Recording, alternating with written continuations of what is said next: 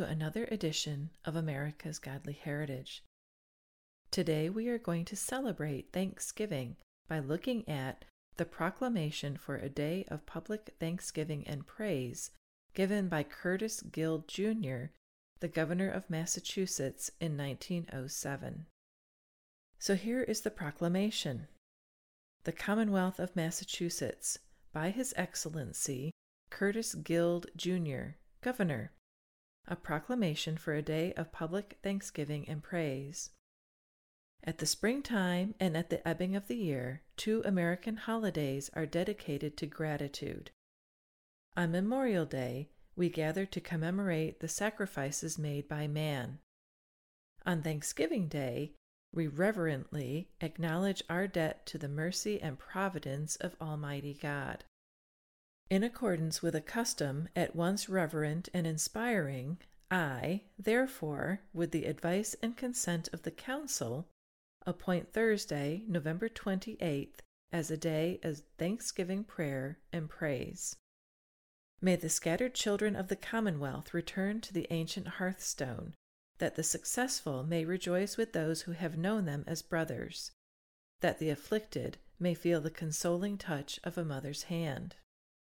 Material prosperity has been ours beyond the fortune of any other people, and with prosperity has come almost measureless power at the council board of the nations.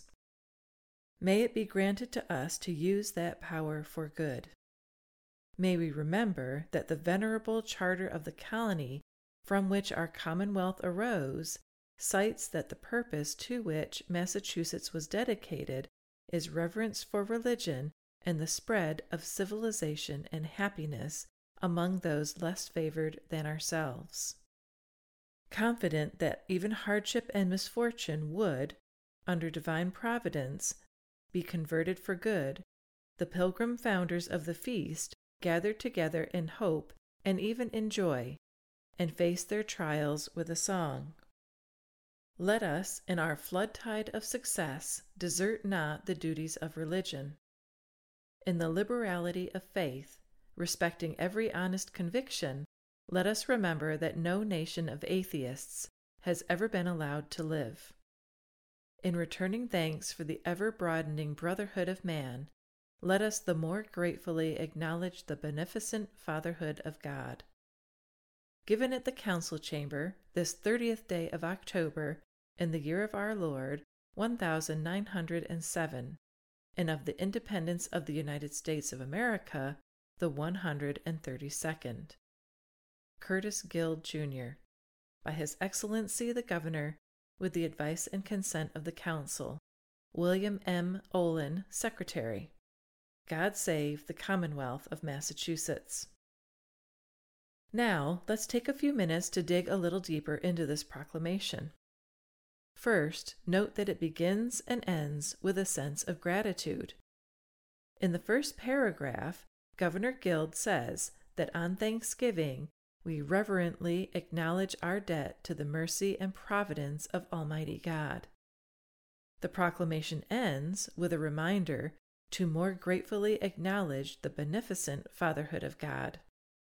Beneficent means doing or producing good, performing acts of kindness and charity, and being generous or open-handed.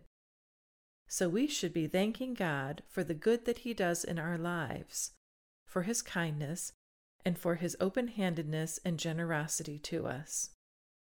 Note that the Governor declares November 28th not just to be Thanksgiving Day, but a day of thanksgiving prayer and praise. He exhorts us to be thankful, to praise, and to pray to the Lord our provider. All that we have had, have now, and ever will have are provided to us by God. And I'm not just talking about physical things like our homes, cars, food, and Xboxes. I'm also talking about our jobs, our churches, our talents and abilities, and our friends and family. We should be praising God for these, but also we should be praying.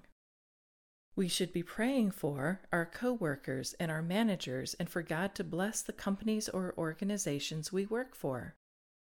We should be praying for our brothers and sisters in Christ and our church leaders, and for God to bless and grow our churches. We should be praying for God to use us to bless others. We should be covering our loved ones in prayer. Guild must have had this last prayer point in mind, because his next paragraph is to encourage people to go home and spend time with those who have loved and supported them. He states, "May the scattered children of the Commonwealth return to the ancient hearthstone, that the successful may rejoice with those who have known them as brothers, that the afflicted may feel the consoling touch of a mother's hand."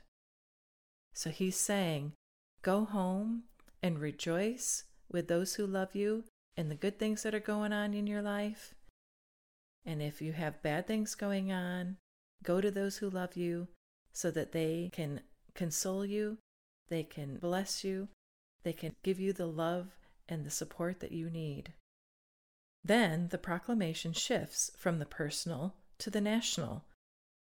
It says, "With prosperity has come almost measureless power at the council board of the nations." Some people reading this may think this is referring to the United Nations. However, this proclamation was written in 1907, 38 years before the founding of the United Nations. In fact, a council board is an old-fashioned way of saying a conference table. Guild is saying that at the beginning of the 1900s, the United States had become so prosperous due to God's blessings that it had become a world player. It had a powerful seat at the World Conference table. That line turned out to be prophetic, for at the end of World War II, the U.S. was rich and dominant, and it strongly influenced the creation of the United Nations. Thus, it had a seat of almost measureless power at this Council Board of the Nations. Guild goes on to say, "May it be granted to us to use that power for good."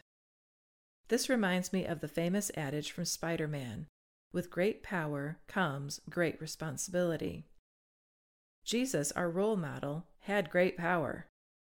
In fact, he had ultimate power, but he didn't abuse his power and make himself the dictator of the world, which he easily could have done.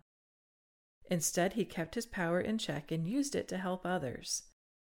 The Gospels are chock full of the miracles he performed and the lives he changed.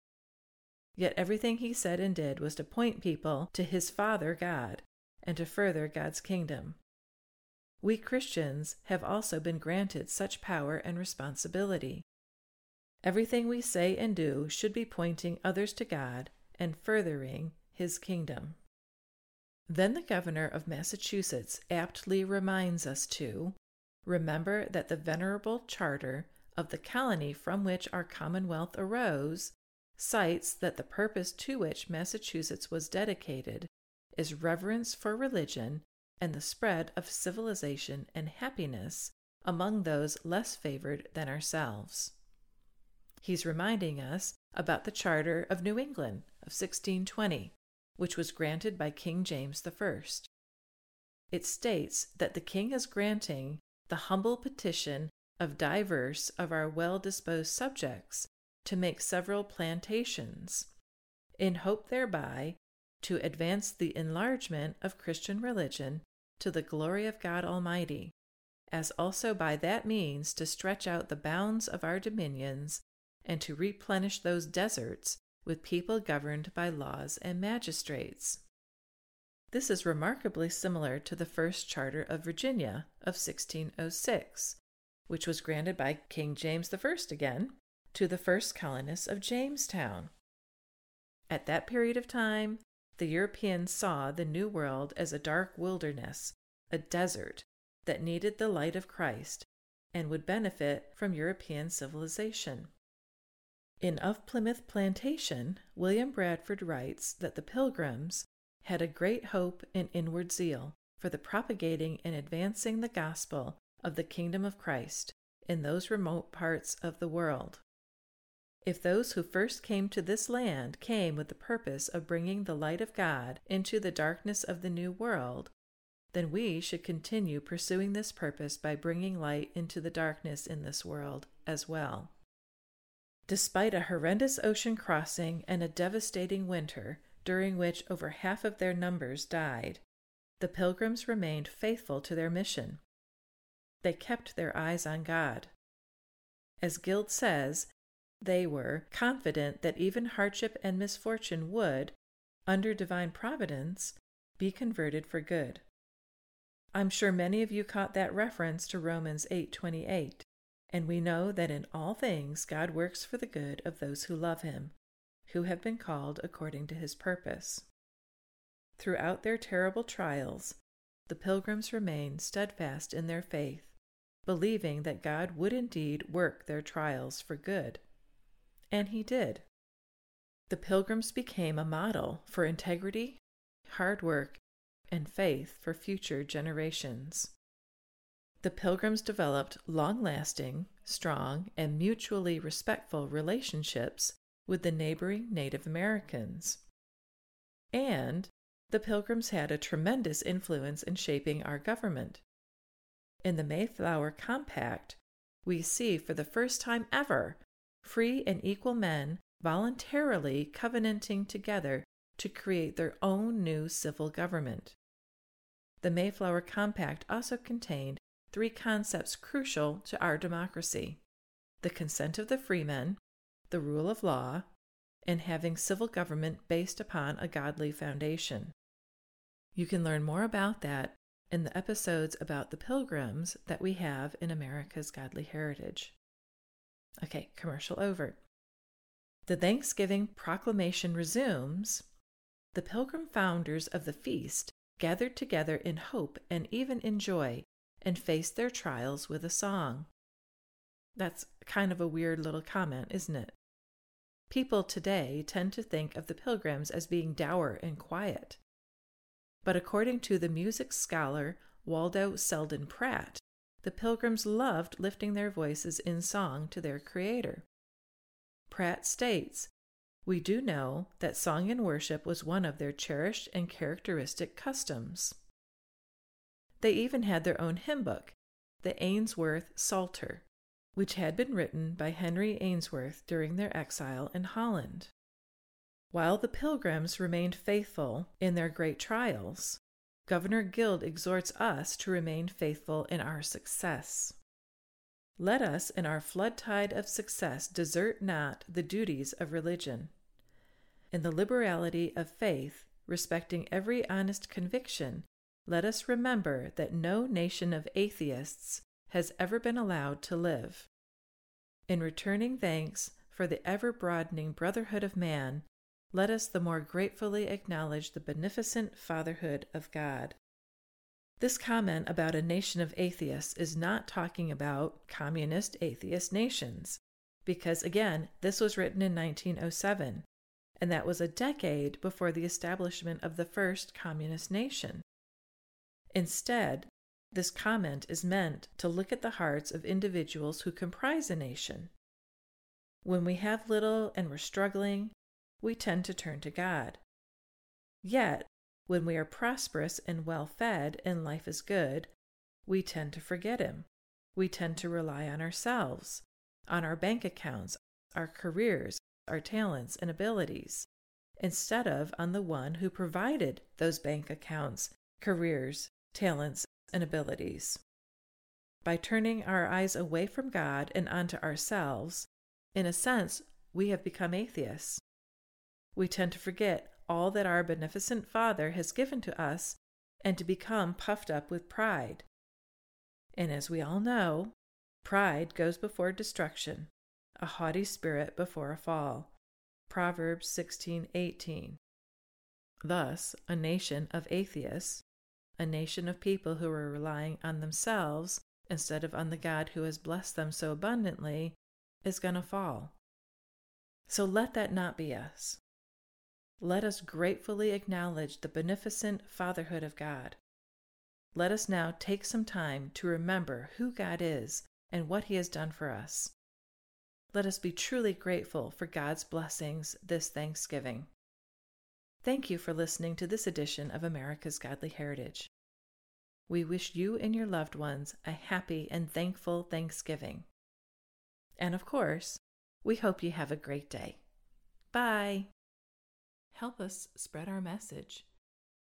If you would like to learn more about America's Godly Heritage, or to support us with prayers or finances, you can find us on YouTube, Vimeo, Patreon, Give, Send, Go, most podcast sites such as Buzzsprout and Spotify, and on social media X, Truth, Instagram, and Facebook. You can view the resources used to make this podcast on YouTube, Vimeo, and Patreon. We really appreciate your support. Thanks again. Bye.